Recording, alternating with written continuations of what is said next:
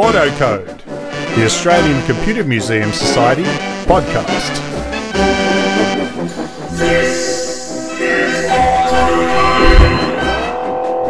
Season 2, Episode 7.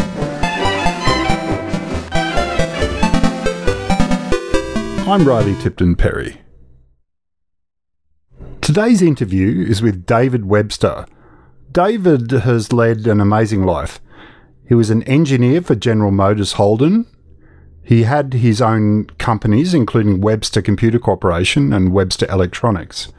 He's also worked as a software engineer for big companies like Yahoo and eBay. So we have a good conversation. Last year, Steve Smith entered the Retro Challenge 2021-10 and nominated the ACMS as his affiliation.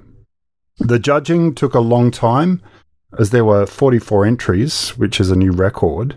Retro Challenge also did a special thanks to the ACMS for their promotion and participation. Anyway, so Steve won. His Commodore 64 controlling an RC car project won the grand prize. So congratulations, Steve. And thanks to Retro Challenge. Before we start, I'm going to give clues to a mystery thing. It's an object or concept mentioned in the interview. Have a guess, and I'll reveal the answer at the end of the show. Our mystery thing is a computer language written by Dennis Ritchie.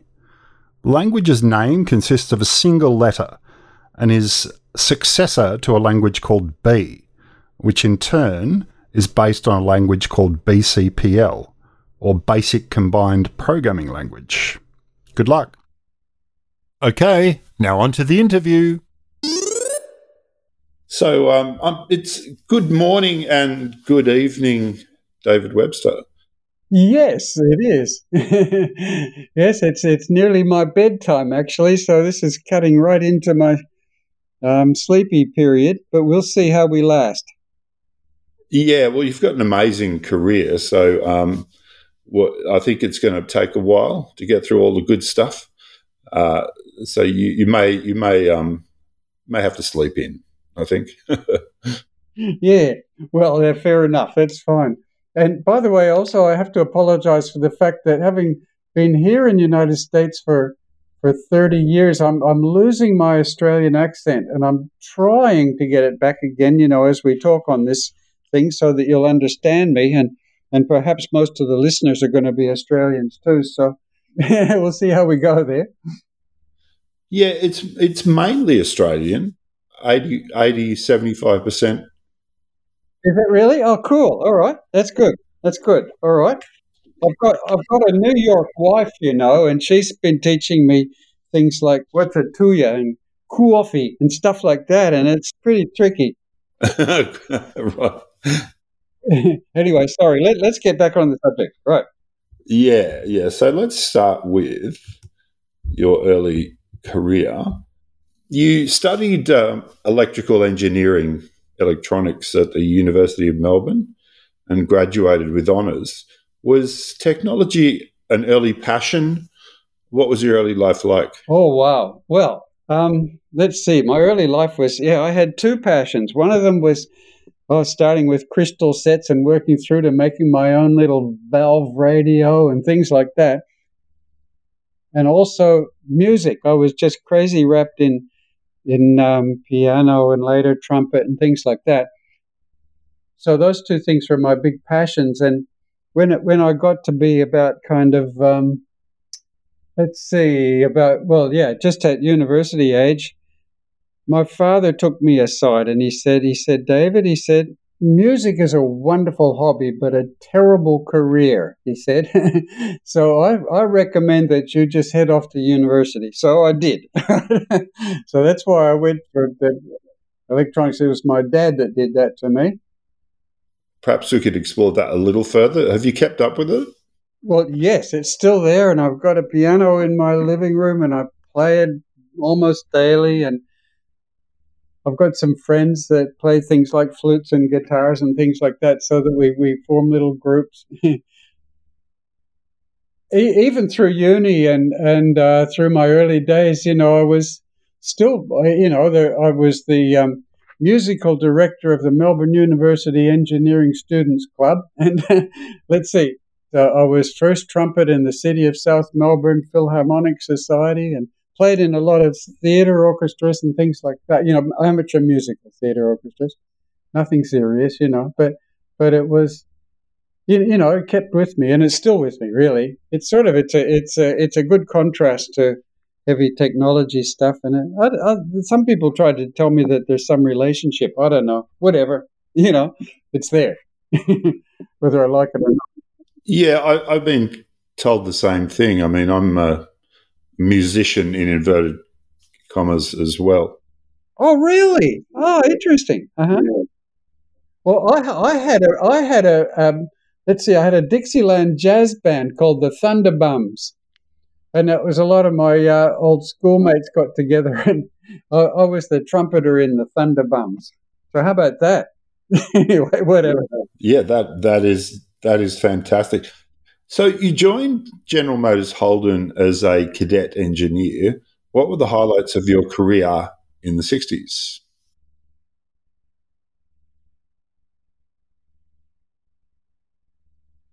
Pretty soon after I joined them, they sent me off to Switzerland. They bought this numeric control machine tool from a Swiss company, and nobody knew anything about it. But they sent me off to Switzerland to study it, and it was all full of logic gates and integrated circuits and stuff, and super ultra precise milling tools on it and everything. And I was there for a couple of months studying it with other students from all over the world. So, I mean, that was quite a thing. And the talks were mostly in French, so I got a good chance to get my French, tuned up a lot there too. And that was good. But Swiss French, which is different anyway, but still, it was fun. After that, they sent me off to a Renault factory in Paris for a week where they were installing one of these machines. And so I actually helped install it in the Renault factory before I finally went back to General Motors in Melbourne. So that was a real nice experience. I appreciated that a lot.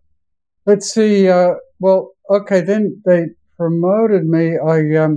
I got a team of engineers working for me. We were doing all kinds of things that mostly was involved in testing prototype motor vehicles. And, they had this proving ground at Lang Lang in Victoria, General Motors Lang Lang Proving Ground. And I spent a lot of time over there, developing equipment for them there, and that was for vehicle crash testing and, instrumenting anthropomorphic dummies so you could measure how heavy the crash was on their forehead when the vehicle crashed. Okay. And really high-speed motion picture cameras recording the whole event. And it was a whole lot of fun. I enjoyed that. I mean, I really enjoyed my time at General Motors. And, later on there was this prototype motor vehicle that they did, which is a super futuristic thing called the Holden Hurricane. And I developed lots of electrical and electronic devices for that, including, believe it or not, a kind of a direction finder, which, was predicting the GPS system by, what are we saying now here, about 40 years or something.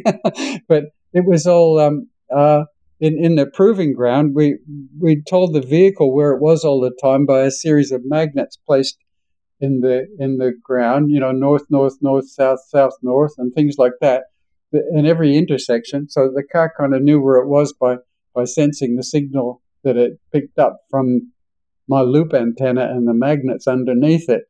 And then I did a really nice little device with lots of integrated circuits in it and stuff that would tell the driver, okay, one more intersection, then turn left. You put a program in saying where you wanted to go, and it would tell you all the way through the proving ground, because there was lots of roads and junctions and all sorts of things all over it. So it was good. We had something like about 68 locations. It isn't like the GPS system telling you where you are within 1 meter all over the world, but it was fun. But towards the end there, I sort of got famous in the company, and I got moved around from all kinds of divisions to do all kinds of specific things. But one of the guys there was also amateur thing, the Victorian Amateur Swimming Association. He was a committee member there, and he blew in my ear saying that they really needed a lap timing and a timing and judging device for the Olympic pool. The new Olympic pool, it had just been built. Yeah, it's still there, I think. Sure. It was there last time I was in Melbourne anyway, but it was brand new then, and they needed some kind of timing and judging device for the swimmers for all 8 lanes of the pool.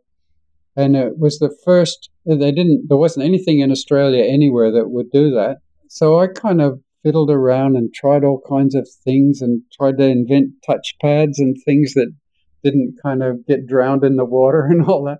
And eventually came up with a system and gave them a price, and they said yes, right? And so I was kind of stuck then. What am I going to do? So I just quit General Motors and went and started my own company. So that's what I did there. I don't know whether I regret it or not. I think, judging from the next 20 years, it was not a decision to be regretted. I had a lot of fun, definitely. How did the pool timing system actually work?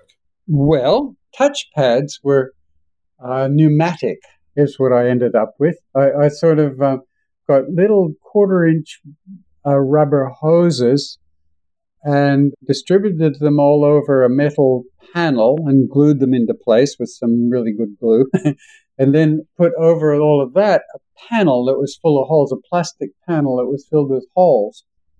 And then all of the little tubes would come together in a junction and then lead a pneumatic tube out of the water into a little box where I had a pressure switch, where it would sense a pulse of air and then click the little switch. So it was immune to waves and things because the rubber tubes were, when a wave came in through all the plastic holes, it would be pressing on all sides of the tube, so it didn't compress the tube, and so that there was no pulse of air went out of it. But when a swimmer touched the pad, that would squeeze the tube, and that would send a puff of air out into the little switch. And that kind of worked. And that was all my idea, but it wasn't very electronic, but it kind of, the pads were about 8 feet across and about 6 feet tall, so it was quite an area that we had to sense the touch. But it could do everything from a light touch to withstanding the impact of a 200-pound swimmer doing a tumble turn on it and going back the other way. So it kind of worked pretty good. It was amazing. Oh, and then the rest of it was all electronics using all kinds of integrated circuits and stuff, and then it drove a printer, and the printer then had, as each swimmer touched the thing, it would give his lap count number and his time, or her. There was girl swimmers too. That was just kind of it, really. And so that, from the printout, then all the judges would know who won. And it was all really accurate to about 100th of a second. So I was pretty proud of that too. Way better than any guy with a stopwatch could ever do, And how long was that system used for? Well, I know about it being there for years, but I don't know how many years. And I don't remember them replacing it, but I'm sure it's not there anymore. I mean, there's been competing systems invented in the world that I'm sure are better than mine, although I don't know why they needed to be. And also, we sold another one of those to the Valley Pool in Brisbane a few years later. So it was still in use. Yeah, I don't really know what the end of all of those things were. I was distracted into all kinds of other things after that. Let's talk now about the 1970s to the mid-1990s. And you've got a pretty good document that you've provided that gives us a chronological order of things that have happened to you. So, tell us your story, please, David. All right. Well, here it goes. Well, so after installing this swim tech, we called it, swim timing device for the Olympic pool, we got contacted. We got a lot of press and a lot of exciting sort of stories in all the newspapers, and a local computer startup named Management Information Systems contacted me because they wanted they had just bought themselves a brand new DEC PDP-11 computer, which had just been released on the market then. And they wanted an interface to their CalComp CD12 20 megabyte disk drive. And there was no such thing available anywhere in the world. So they funded me into designing it, and I delivered it, and it worked, and everything's good. And so then they followed me up with a few more projects along the similar lines. So then I started to be a little bit overwhelmed with doing this all myself. And my brother Jim Webster, he joined me. And then we opened a little office in Camberwell. The other thing is that soon after that, another guy joined me, Rick Haler, who was one of my uni buddies, right? And he'd spent 8 years at Australia Telecom. So I sort of got those guys in by giving, both Jim and Rick, my brother and Rick, by giving them shares and directorships and stuff like that, so that I didn't have to pay them much money. And my wife, Faye, left her job as a women's editor in the Sun News Pictorial. And she then started writing crazy, huge numbers of press releases about everything that we achieved and all of our wonderful products. And it got published in the Age and the Argus and the Sun and magazines and all sorts of stuff. So we really got a lot of publicity out of all of that, and we had our own publicity director, and that really helped a lot.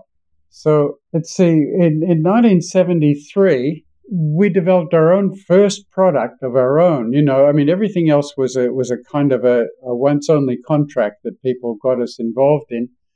But we developed a thing which we called the Computex 1260 rack-mounted floppy disk subsystem, and it consisted of Memorex 8-inch floppy disk drives and our own PDP-11 QBus interface. So that could plug into any of the new DEC computers, which were starting to get pretty popular at the time.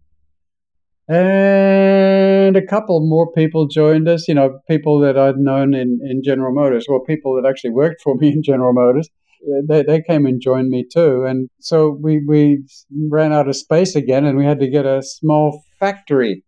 So we did. We bought a small factory in Scoresby. By the way, what I haven't been talking about is that, we've made a bit of money over the things that we've done so far, so we can now afford to buy a factory and also to pay people proper salaries. So money is good. Yeah, that's right. We extended the Computex 1260 interface choices to include Data General Nova and Interdata mini computers, which we didn't know, but they looked like they were going to be as good as DEC PDP-11s and as popular, but they sort of failed off, and those other interfaces didn't really get anywhere. So we stayed with the DEC PDP-11 marketplace from there on in. In 1975, the Valley Pool in Brisbane bought another one of our SwimTech systems. So we repeated all of the same stuff with all of the touch panels and the printouts, for the Valley Pool in Brisbane. More or less a duplicate of what we did in Melbourne.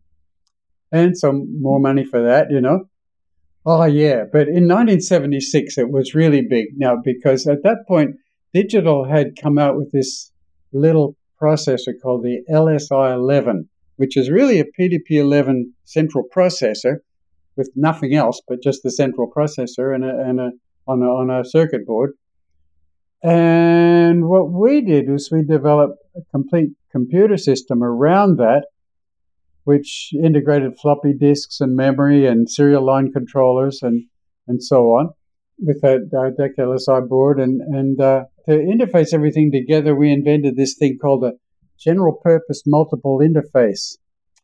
And that had everything on it, and all of the interface. So all you really needed was the DEC LSI-11 and this GPMI board. And the GPMI board had memory, disk I/O, serial I/O, bootstrap and a straight QBus interface to the LSI-11 board. But within the GPMI, it had its own arithmetic logic unit and slave processor, which managed all the data transfers between memory and disk and external I/O, and it was really super efficient.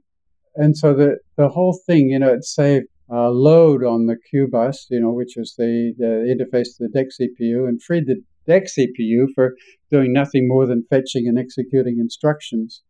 We were doing all kinds of things like caching memory, arbitrating contentions for the device and memory access and all that, and it was really kind of a very effective little thing.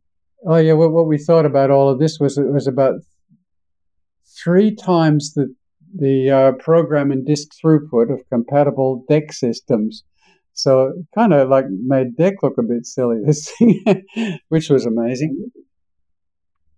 At that stage, we thought, okay, now we're pretty good now. What we don't need to do any more of these little one-off jobs anymore. And what we really ought to do is focus on our products, which was maybe a good decision and maybe not. I'm not sure about that. But anyway, it led us down a path of being a product manufacturer rather than a once-only project company. And then in 1977, Monash University heard about us, and they were working on this thing called Monex, which was an educational computing system based on PDP-11s, or mostly on PDP-11s. It was available on other sites. But they approached us, suggested that we do a combined thing with them. That was a terrific opportunity for us. We ultimately became the primary base for that system, and they sold, ultimately hundreds of them. So this was a really, really good market for our Spectrum 11 computer, as we called it. In 1978, now we kept on updating our computer product. We sold them a lot of them to technical colleges and Melbourne Unions and Leonard's College and Frankston State College and one even to Pentridge Prison for training of prisoners, and that was really quite exciting.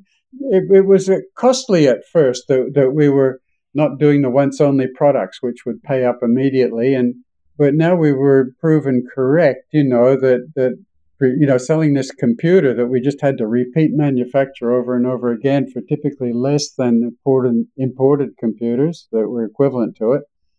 And it had high performance, with this GPMI thing.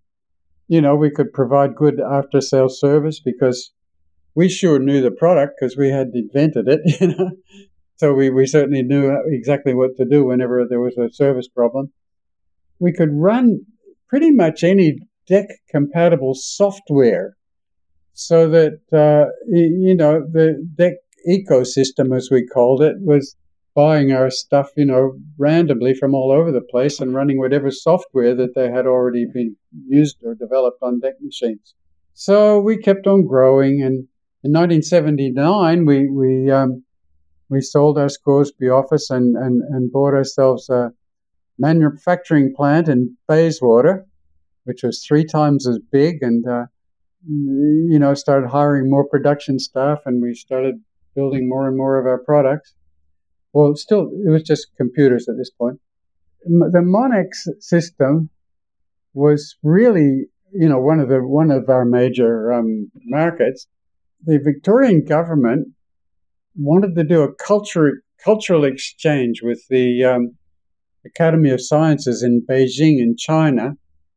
They appointed, Len Whitehouse of Monash University and I to go to China with one of these Monex systems and then install and instruct it to Chinese people. It was all financed by Rupert Hamer, which I thought was really a good deal. So we had this wonderful, trip and everything paid for, including all of the products. And we really got to explore Beijing. That was fun. I really enjoyed that. They looked after us well, and they showed us all the sites, like the Great Wall of China and the Ming tombs and all kinds of interesting things. At this, in the afternoons. In the mornings, we ran the little courses for them. They picked it up really well. that was pretty good. And that year we got Enterprise Australia got a special, gave us an award for special condemnation for excellence in the enterprise area. So we now had about 10 people, and we were still moving on here. So it became 1980. The Academy of Sciences in Beijing bought another system from us directly. They paid us this time, not Hammer. We actually got a customer in America. Dynatron Inc. was the company in Connecticut. Just as a crazy maneuver there, we established a branch office in New York and relocated one of our engineers to New York to manage that customer support and sales that happened there. That was a big, big move for us. We also designed bigger and better computer systems. Now we had a freestanding version with big 10 or 20 megabyte Winchester disks in it and GPMI interfaces, and we started selling that to various companies in Australia. In that year, DECUS, which was the DEC user, the Digital Equipment Corporation Users Group, had a conference in Sydney. They appointed me to be their keynote speaker. This is DEC, who we're really kind of competing with. And I presented a thing which was titled How an Australian Computer Systems Manufacturer Can Survive in the Face of International Competition. I don't know. We weren't really stepping on DEC's toes, but it was getting close. There was a competitor, Digital Electronics, which was an Australian firm as well. Were they much competition? I mean, what was the relationship there? There were various companies, and I'm trying to remember Digital Electronics. They built DEC clones. Oh, they built DEC clones. Yeah, that's right. I do remember them now. I don't think their computers were as good as ours. They certainly didn't. We didn't ever trip over them in the marketplace. It was very rare that we were actually competing with them, but they had, I guess, their own computer base. We were really wonderfully propelled forward by the Monex system, and that helped us a lot to build volume and to develop better products and so on. And I don't think they lasted very long, that company, Digital Electronics. Yeah. We've got some stuff from them. Oh, cool. I'd like to read that because I'm getting vague on them. But we didn't trip over them, really. That's the real point, is that the marketplace was much bigger than the both of us combined. You know what I mean? Yeah. What I mean is we have some gear. Oh, right. Okay. Interesting. So I know one of the engineers, so I could find out more. Oh, yeah. That would be interesting. Anyway, where were we? 1980? Is it 1980 that we're up to? Yeah, around 1980. Yeah. And by that stage, in 1980, we'd sold 200 of our Spectrum 11 computers. Actually, Monex was only in the 30s of those, so that we were now selling way more computers to other people.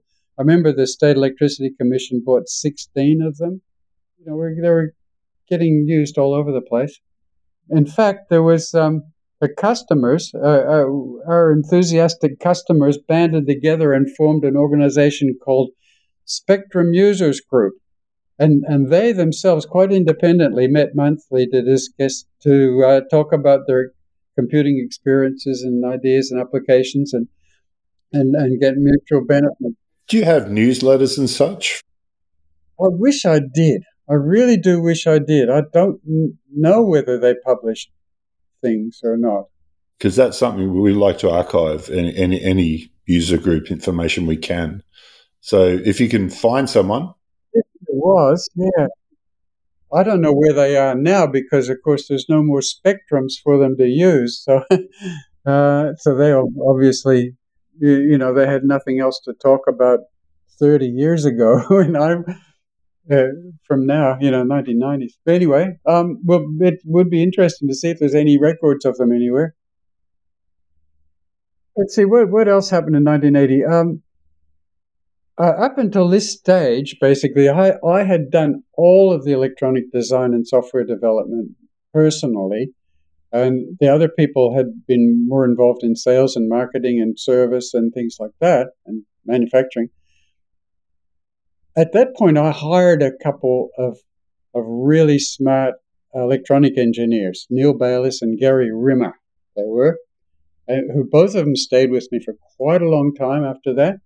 And they really developed over the years some much better hardware even than I did, and also a really good software engineer by the name of Peter Miedeke. So that saved me from all of the software development and stuff like that. And but at this stage now, we had 15 people at the end of 1980. Let's say in 1981, we were starting to sell stuff in Queensland. So we established a Brisbane office and appointed this guy, Dennis Stacey, to run it. Back to Beijing. The Chinese at the Institute of Technology in China ordered 3 more systems from us. So we kept on selling computers to them. Although, as far as I'm aware, that was the last we heard from them. I don't know. Maybe they started buying something else after that. But until 1981, we were still selling stuff to them anyway. There's a kind of obvious question about Chinese characters and such, but how did you deal with that? Well, you know, all throughout the world, the computer science people learned English. They were doing everything in English, you know, and that was, I mean, even in Russia today, they're using English for their software development. It just doesn't exist in any other place. In Beijing, when we were talking to the people, of course, none of them understood English. And so we had an interpreter in the room, you know, both Len Whitehouse and me. We would talk for 5 minutes or something like that. And then the interpreter would take over and he would talk for 5 minutes. And we knew he was saying exactly what we were saying because they'd come up with words like Fortran and COBOL in English at exactly the right time within those 5 minutes. I don't know exactly what else they were saying, but they certainly, the words that we understood came out at the right time. So when it came down to programming, you know, when they were using the Monex system, they had to do that in English. So somehow or other, they developed pretty quickly into using English. You know, attended lots of computer conferences and did lots of marketing and so on in America. I hired a new guy to run the New York office and moved it into White Plains in New York. Let's see, and we also established another American office in California. Pretty soon after that, I guess the following year, we wound up the New York office and moved all of our operations to California, where there was a lot more business for us, a lot more interest in what we were doing. And by the end of 1981, we'd sold 300 Spectrum computers. And we now had 21 employees. And we hit sales of $1 million. That's amazing. Do you know of any existing Spectrums? There's one in Monash University has one in their museum. Monash, yeah. You know, I'm sure that really the vast majority of them have all been scrapped by now a long time ago and turned back into bits of metal and gold and things like that. It's I would actually love to have one myself again. Now that I mean, it's sort of nostalgic, all this stuff. But you know, compared with, like, for example, my little MacBook Air here that I've got here, my M1 MacBook Air, the Spectrum was a very poor shadow of every modern computer. Really, they're not useful for anything except maybe nostalgia. That's about all. I'm definitely keeping an eye out and an ear open for any. Yeah, in 1982, I actually incorporated a new company called Webster Electronics Inc. in America. So and that started trading in its own name there, which made the American customers feel a little bit more familiar and happy with it. We developed even bigger and better Spectrums. We established lots of partnerships with Australian companies who there were software companies, and we helped to find customers for them so that they could resell their software with our computers. That just gave us more and more business. Oh, yes, there was a distributor in Singapore called Far East Computers that just found us out of, I don't know how they found us. But then they started selling our computers, and we shipped a lot of stuff into Singapore, which then they resold into the rest of Asia, all over the place. We don't really know where they all went there. Finding all these partners and distributors was our big focus in 1982, and it helped us grow a lot. I think they sold.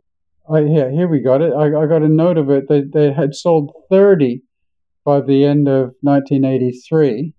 Don't know what happened, where they went after that. But, it was a significant number. And anyway, by the end of 1982, we had sales totaling $2 million. So that was still growing nicely, but actually too fast for our own good. I can tell you later what we did wrong with all of this, but it was feeling good at the time, We just found more and more companies to do business with, like Saturn Systems with their word processing and spreadsheet software. And that helped attract a lot more customers. We found a company that was a plastic molding company called Moldflow. They started selling a lot of our computers in USA, even though they were an Australian company. But that's where all the plastic molding companies are, apparently. And so that was pretty cool. There's just all kinds of little bits and pieces here that I could talk about, but I should skip over because it's getting to be a bit of a long story here. Oh yeah, we designed a board level product, which was just a serial line multiplexer, which could support 8 serial lines, or basically terminals, right into our computer or into any DEC computer, because it was just a plug-in card for the DEC backplane. By 1983, we'd already sold $1 million worth already of them. That was a huge build-up for our U.S. business. And U.S. business was starting to equal our Australian business at this point. We opened an office in Sydney. It's funny, we had a Brisbane office already, but we opened a Sydney office in 1983. Hired more and more people. Changed our company name from D.D. Webster Electronics Proprietary Limited, which was a little bit personal, me being D.D. Webster and having a staff of 35 people. So we changed it to Webster Computer Corporation. Felt a bit more like a company name to me. We had sales, nearly 3 million that year. And anyway, 1984. We developed more board-level products, and this is what we were starting to do now, is build board-level products to plug into our computers and also to other DEC computers all over the place. So this time we developed a disk controller for Winchester drives, and it had some pretty good features, but it was the beginning of our developing of products in that general direction. And we did an even better one in 1985, which I'll come to in a minute. Let's see, here we are. Far East Computers in 1984 had now sold 60 of our computers. So that's still building. It's going better and better. I got all kinds of awards, like I got an award as the Personality of the Year at the Australian Information Technology Conference in Sydney.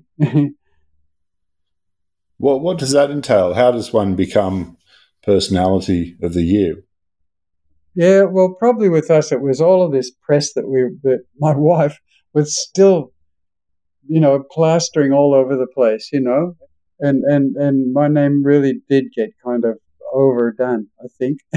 But that wasn't a bad thing, because it just helped getting awards. And when you get awards, then you start to get more sales. And also in 1984, I got the the Department of Trade awarded an award for outstanding export achievement of an Australian company. And also the Department of Industry and Commerce awarded me a Small Business Award for outstanding achievement. So these awards, they sound kind of self-congratulatory, but they really attracted the attention of more and more business, and gave us more excuses for press releases, and getting our name in the newspapers. But here we are in 1984, selling our computers in America involved really heavy export problems. We had to, ship them, full computers. But the board level products were actually selling better there, because, there's this huge DEC ecosystem of DEC OEMs that were buying DEC computers but wanted some of the functionality the added functionality that we could offer on our board level products. And so we stopped marketing our computers in America in 84 and just started featuring nothing but our board level products at this point. Okay. Was that a good decision, do you think? Yes, I think so. The board level products were not as profitable, but we were selling way more of them. They were cheaper to export, and ultimately later on we started even manufacturing them in America. So it became more of an easier thing to do, By the way, just for the listeners out there, even though it was designed and manufactured in America, we still consider it Australian. Well, it was manufactured in US, but so far our design was still in Australia. In fact, it always was. The design never ever went to America. So in 1985, now we were 15 years old, we developed a radical new interface for ESDI compatible disk drives. There's a lot of they were starting to use standard interfaces with disk drives now, and ESDI was becoming the real go-to interface, and we developed a board for that had some really interesting features. This was our new engineers, Gary Rimmer and Peter Miedeke and this guy Frank Campbell. They together developed this idea of putting a 1 megabyte cache memory in the disk controller, and that allowed for things like, if a disk transfer request was, they were all typically only one sector, which was, just a few kilobytes, and this cache memory allowed for support of queuing of commands and overlapped seeks and look-ahead reads and lightning fast throughput. And so the thing about it was that instead of just, issuing a read request to the disk and then waiting for it to come back with the data, we signaled to the program that, okay, the read was underway, but, give us another one. And we could accept multiple read requests, and then we would look at those requests and say, well, which one can we return the quickest by where the heads are on the disk drive and where we are in the rotationally, where the various sectors are. So we could do logical queuing of the commands, speed up the response of it like lightning for when multiple commands were issued. There was nothing else like that anywhere, and that was these guys that I was smart enough to hire. They invented all of that, and we put it in this board and started marketing it, and it was extremely successful. We called it the WQESD, and W for Webster, Q for QBus, and ESD for the ESDI disk drive interface. And that was probably our most successful product ever, ultimately. Really went well. And, of course, in USA, they were really lapping them up. So that was cool. And we kept coming up with more interfaces here and there, but none of them as successful as that WQESD board, which really worked well.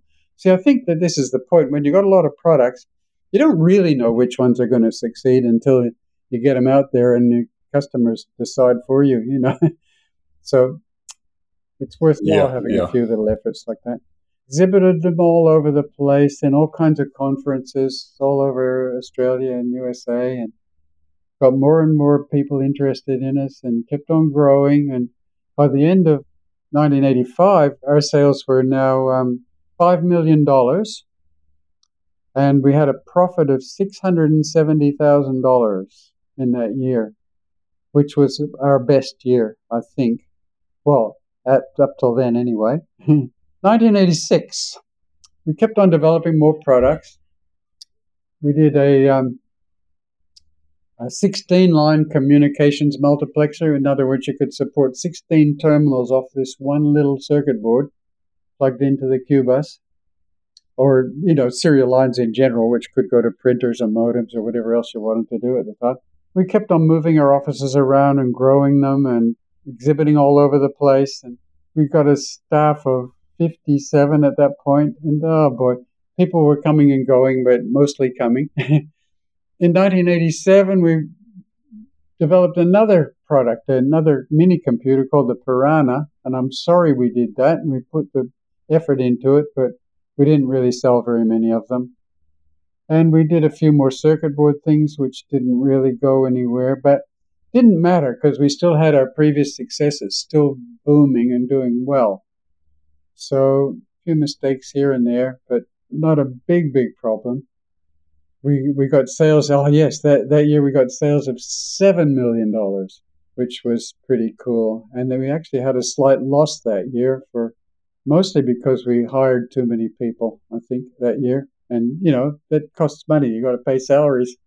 In 1988, we'd already made one non-DEC product. We developed another computer in 1987, Unix-based, right? We thought that, okay, the DEC marketplace was what it was, but the Unix was starting to become a really interesting operating system for everybody around the world. And we thought it was going to outpace any individual computer manufacturer's internal operating system. And so we went for Unix because it looked like it was going to be the thing that would overtake all the industry. And it kind of did in various ways, but this computer that we invented at this point, called the Webster Venus, took a lot of work, would support lots of users, and had a huge hard drive in it and all kinds of good stuff. Used standard Unix System 5. However, ultimately, we only ever sold 3 of them. And that was one of the biggest disasters ever. However, getting back to 1988 again, we produced another non-DEC product, and this thing was for Apple. Now, at that point, Apple computers only had one interface, and it was called AppleTalk. And it could connect apples together, and that's all it did. Apple also had a separate little module that you could buy outside that would connect AppleTalk to Ethernet, but only one computer would connect to Ethernet using this device. But with AppleTalk, Apple could connect without any external devices up to 16 Apple computers all together, and they would all chat away with each other, and you could build a network from Apple's integral AppleTalk network. But that had a problem in that it was a very, very chatty network, a very chatty protocol, and performance deteriorated rapidly after about 8 computers were interconnected. So that was a bit of a problem. Apple's AppleTalk, you could either connect your computers together and have them all sync down to just no performance at all after 8, or else you could buy 8 of these little AppleTalk to Ethernet connectors and then connect your individual apples to Ethernet. Well, we invented a thing which allowed you to connect 4 AppleTalk networks to the Ethernet, and that meant that multiple apples could connect to each one of our ports with their full AppleTalk network, and we also had the Ethernet connection, so that all of those 4 different AppleTalk networks with, let's say 10 computers on each of them, 40 computers would all connect to the Ethernet and to each other with only one of our boxes. And that was a huge saving on expense and also a huge increase in performance over using the Apple's own little one-channel connection to the Ethernet. Actually, it was invented in Melbourne Uni. They designed the circuit boards and software and all. And all we had to do was box it and brand it and sell it, basically, at that point. So that was a very nice, easy introduction to us to that new marketplace. It immediately was very successful. So we were kind of very lucky with that one. We moved our head office to a really nice new factory in Bayswater, the Caribbean Gardens, if you know where that is, sort of an industrial development sector. And that was a really nice, big, shiny new factory, and that was kind of cool. We also expanded our American office and relocated more of our staff over there to look after it. We sold, our sales were $7.5 million that year in 1988. We unfortunately, our expenses went up that year too, including, that really disastrous development of that Unix computer, not selling any of them, hardly. We lost money that year, and we actually did a bit of staff pruning and cut back a bit, and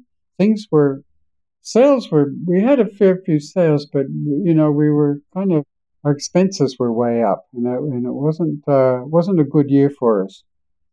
But then came 1989. We tried a lot of reorganizing at the beginning of the year to two separate divisions, one of them selling the computer products and the other one selling computer systems, which seemed to be two really different markets to us, and we hoped that it would give us better focus on our different specialties. Also, in 1989, I delivered a keynote address at Apple Developer Conference in Sydney. It was a kind of a cool thing.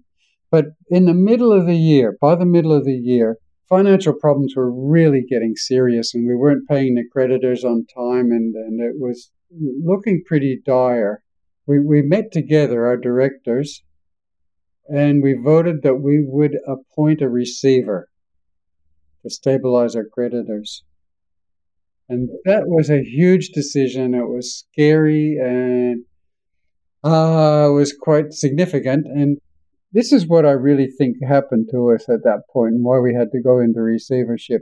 It was a question about inventory, which is a funny sort of a question, but throughout our entire history, we're always more focused on growth than profit. And we didn't grow any reserves because it takes profit to build reserves. And so we became vulnerable to lean periods and without really... Look, none of us was an accountant. That's the problem, I was trained in electrical engineering, not in how to keep companies together. But here's what I see now about it. What we failed to appreciate is that before we could begin production of any of the products, we had to have accurate estimates of the likely demand for that product. Not now, but after all the delays in component sourcing and production and completion and testing and placing it on the shelf ready for delivery. And after delivery of the product, you have to finance the inevitable wait before the customer pays us. So that's a long period that we actually need to finance inventory and stuff. In addition, even before you commence the design of a new product, you need accurate estimates of the likely market size and pricing and profit to determine whether the design costs and marketing costs are even worth the investment in the first place. Like, for example, this Unix computer that we built, if we'd really analyzed that properly, we wouldn't have done it. We have to make these market estimates way before we actually make a decision to start designing things and start manufacturing them and whatever. And they're never correct. You either underestimate or overestimate the market. If you underestimate, you get expensive inventory buildup, or if you overestimate, you get devastating delays in customer deliveries and order cancellations and all that sort of stuff. So as a result, any company, and we didn't, but any sensible company would invest considerable capital resources to inventory, the cost of production and waiting and all that stuff. So the capital needs to come from somewhere, and ultimately it has to really come from profits. So our lack of focus on profit and our overpaced focus on growth was the real major contribution, I believe. Was really the critical mistake that we made about exhaustion of our capital resources and descending into receivership. Anyway, that's the receivership thing. That's what happened to us.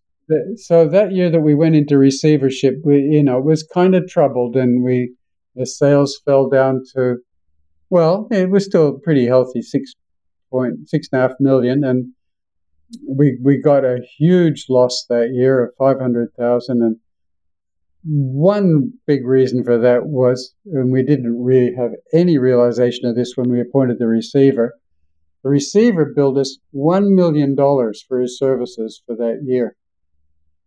So, yeah. So that's why we lost $500,000, which it would have been a $500,000 profit. But we couldn't do it. We couldn't go on without the receiver because the creditors were building up huge, because we'd made huge mistakes about product lead time and so on. So we were still in receivership, and in 1980, 1990, I mean, by 1990, my job until then had been the chief executive officer, but I was kind of overridden by the Peter Vince, who was our receivership manager.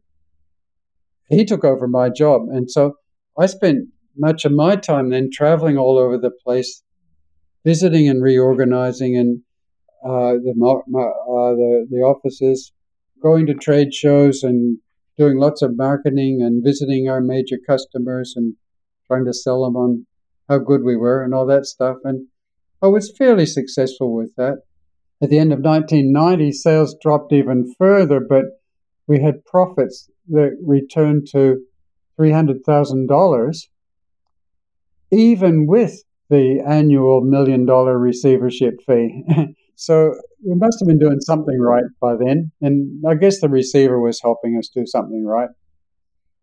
He made lots of critical economic, financial decisions, which we hadn't been doing ourselves beforehand. Okay, in 1991, because, I didn't really have much to do, I moved to California for 3 months and managed the office there, because there was lots of stuff that needed to be done there, and hired some new people over there. And I, exhibited the products into trade shows and stuff like that, and got good sales again that year. The total corporate sales of $5.5 million again. Profits fell, but it was still positive. We were still paying receivership fees of $1 million, remember? Then in 1992, I felt kind of like I'd already been used up in Australia. There wasn't much else for me to do there. So I relocated to California, where I really believed that the future was, and started to do lots of things like attending conferences and finding new things to sell. We found a product called Nest Server, which was that base disk storage thing created by a small company there, and they needed marketing. And so we signed a deal with them that we would market it for them, and we sold quite a lot of that. That was pretty good. And that year, in 1992, we sold 400 multi-port gateways. So that was going really, really well.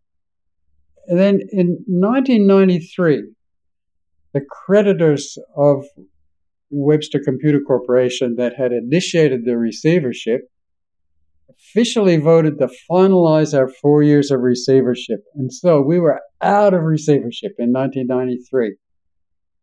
And that was early 1993. And what happened to the company after that was the receiver had to decide exactly how it was going to be organized as part of his departure from receivership and as part of the deal with the creditors. And so it got split in half, and all of the Australian operations were sold to employees, primarily one of our employees, Robert Paul, who then formed it into his own company, Webster Computer Systems. And he was quite successful with that for many more years.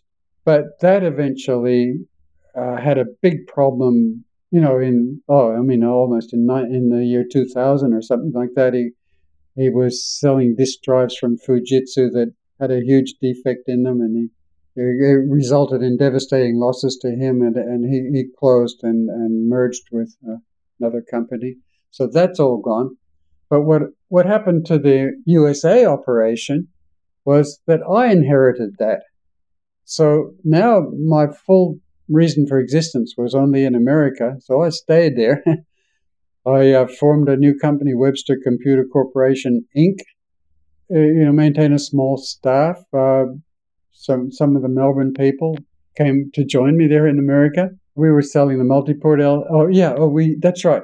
There was a product that was being worked on at the time we finished receivership. There was a product that our design crew was working on, which called the Multiport LT, which is a radical redesign of the multiport gateway with a lot of new features in it. I wanted that to be finished. I wanted to start selling that in America. And so I personally, as part of what I was doing from America, maintained a small design crew in Melbourne, the designers to complete the development of that, including my brilliant design people that I had hired, to do all of these other things. And in America, in Australia, there was a lot of restructuring there. The company, the receiver, before he even put us into receivership, decided that the whole manufacturing division was a waste of time. We had this monstrous wave soldering machine, for making circuit boards, and it took a huge amount of factory space, and the production staff was fairly expensive and so on. And so he actually terminated all that, and with us, subcontracted all of our circuit board manufacture to Fujitsu Australia. And this ended up being much lower costs, improved lead times, and because we didn't need all that space anymore, we moved the head office to smaller premises in Mulgrave and saved a whole lot of annual rent expense. And that was just before the end of receivership, which left us with a great improvement in cash flow and so on. Let's see. But anyway, still, what was happening in Australia was no longer really interesting to me. In 1994, the team that I hired in Australia completed their project and then disbanded. We moved manufacturer Multiport LT to America via subcontractors there, still getting our boards manufactured by Fujitsu in Australia, which was still good. Things started to become totally American-oriented from my point of view. Sales of the Multiport LT really started to grow and get better and better. But another interesting thing happened in 1994. Digital Equipment Corporation, the whole company, was really running out of steam itself. The marketplace in general was losing interest in DEC, and of course the DEC ecosystem itself began to shrink, and of course, so our part of the ecosystem shrunk. We still had occasional orders for our board level products, but really that was a declining part of the business that was no longer interesting to us. By 1995, we were no longer selling our board level products at all. The next thing that happened to us, though, in 1995 was that Apple began equipping all of its own new computers with their own Ethernet connection. And that began to eliminate the central purpose of the Multiport LT, because we no longer needed to interface AppleTalk to Internet. We no longer needed to make the Apple networks more efficient by overriding their AppleTalk protocol, because Ethernet itself was efficient and helped them interconnect themselves directly. So, we were still selling the Multiport LT because there were still, large installations of older existing Macintoshes that needed to get their networking in order. But that was now a declining market for us too. So basically by 1996, really all of our business was winding down, and I just moved our office from San Jose to my home office in Los Gatos. Continued just a little bit of sales after that, but it all declined over the next few years and died. So that was it. So then I then became involved in things that were not at all related with Webster Computer Corporation at all anymore. I began pursuing small gig jobs and lots of consultancies and things became overlapped, and I was doing lots of things at once, and this continued on into the 2000s. That's another big long story all in itself as to what I did after that, which was not unsuccessful, but was no longer Webster Computer Corporation. So that's kind of the end of Webster Computer Corporation from my point of view. All done. Right. That is an amazing story. I do want to know more. Nor Capital and Martlet Venture Management, what work did this involve? Okay, well, Martlet was a venture capital company. They were financing startup companies all over the world, basically. They were based at that stage in England. They wanted to start investigating funding offices in new startup companies in Silicon Valley. And so I was right there, and they hired me to find startup opportunities and to help fund them. That was pretty good. I found a few, and they funded them. And in 2001, Martlet was bought out by Nor Capital. So basically, that's all the same company, and I continued then working for Nor Capital. But what happened soon after that, let's see, by the end of 2001, the whole computer industry was suffering what was then called the dot-bomb. Most of Nor Capital's investments in startups were involved in this new thing called the Internet. And the Internet companies began to really crash. There was too many of them, and they were poorly acquainted with what they were doing. It was all over the world, this thing that they called the dot-bomb. It was the crash of all of the dot-com companies. And Nor Capital went broke. So that was the end of my job with those guys. Oh, okay. Right. Well, after that, Lionhearth Technologies sounds interesting. What can you tell us about this? Well, that was kind of cool. They were involved with mainly military applications and certainly all government applications. And what they were doing was forming avatars of live people and simulating an immersion virtual reality for military markets. What they were trying to do was try and find a way for distributed generals and fighting teams to actually be in a constant communication in a way that felt like they were talking to each other.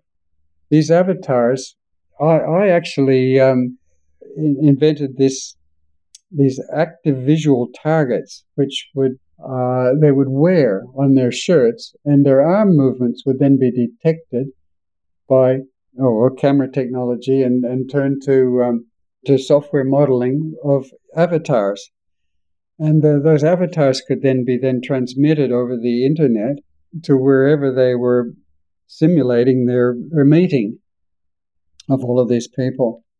And the idea was that people could talk just as if they were all in the same room and do their military planning as if they were all together, rather than being distributed all over the war zone. It was kind of interesting. They had a team in Irkutsk in Russia. At that point, Russia really wasn't any kind of an enemy. This team was doing an awful lot of the work, and I got to manage that team. And in fact, I actually went back and forth to Irkutsk in Russia, flying, right over the North Pole into Moscow and then over to Irkutsk in central Siberia to manage the company. The people there all talked English all spoke English beautifully. They were all programming in C, so on. It was all understandable to me. And so, there was a lot of work that was done over actually several years. But in the end, really, they delivered a big remote vision system to the U.S. Army. Then there weren't any more orders, and there wasn't anywhere else that wanted to buy that stuff. And it was kind of strictly for the U.S. Army anyway, because there was all kinds of non-disclosure agreements around it. So there wasn't anything else for Lionhearth Technologies to do, and they wound up in about the middle of 2002. So that was the end of Lionhearth. But typically I was doing more than one thing at a time anyway, so I replaced one with another and kept on moving. And that's what everybody was doing in those days. There was not really very much long-term stuff happening at all. It was just a whole lot of boom and bust things going on. You had a nanotechnology company called NanoSig. What can you tell me about that? I joined the company. It was actually already there. Nanotech actually was really interesting to me at this point, and I was kind of thinking, well, everybody was talking about it, and it was going to be the new huge future, and everybody had to know all about nanotech, or it wasn't going to be, or they weren't going to have a job anymore, or something. But what Nanotech Associates did, or NanoSig and Nanotech Associates, they were kind of all one thing. They were providing marketing events and meeting events and so on that people had to pay to attend, and people from all over, nanotech startups and all sorts of companies that were dealing in nanotech would provide a speaker at these various meetings, and we'd have a whole room full of people fascinated and desperately interested in learning all about it, who all paid for admission fees, and so we kind of just basically collected money that way. Yeah. That's kind of what that was about. Nanotech Associates was, it was kind of like the other thing, but it was more focused on attracting companies to Silicon Valley and getting them to realize that was the right place to be and the right place to start up. And we would hold lots of seminars for those people to get them interested. For me, it was kind of unfamiliar territory. Not that it was difficult or anything, but I was myself trying to figure out what was my future going to be in nanotech anyway. And I eventually ended up deciding that, really, it just didn't suit me. There wasn't a thing that really interested me and my existing talents and skills and whatever. So I kind of moved on from that. Even at this stage, there wasn't an awful lot of jobs around. I was more interested in jobs at this point, and there wasn't many jobs around for hardware developers at that point. So essentially, what I ended up doing was putting a lot of my efforts into software. I became a software developer for few different companies, one way or another, just as kind of like contract jobs. That really eventually got myself grown into the general area of being employable by software companies. Big ones. Like the first one that I moved to was the Find, it was called, in Silicon Valley, and they employed me to develop. They had a website. What they were about was compiling a website with all kinds of online products, mostly clothing, that were being sold by a whole variety of different companies. And they compiled a kind of a comparative list of all of these things. And you could, on this website they had, you could look up shirt or something, and you'd find all kinds of products like that you could buy from. Much like it these days, that, like, for example, going to eBay or Amazon now. But this was an early effort to do something like what those guys were doing. And anyway, what I did was develop software for analyzing the visitors, the visitor analytics, and and UI tools for dynamically managing ad placements and ad servers, and A/B tests with different website versions, and so it's kind of all kinds of things around the system side of developing websites. I learned an awful lot in that place, which served me well and made me quite employable. Next, by one of my colleagues tempted me to join Yahoo, which paid me lots more money. The problem with Yahoo was it was a pretty sad environment. There was lots of long faces and empty offices and things like that, and Yahoo was in decline. And another colleague tempted me over into eBay for yet another giant pay increase.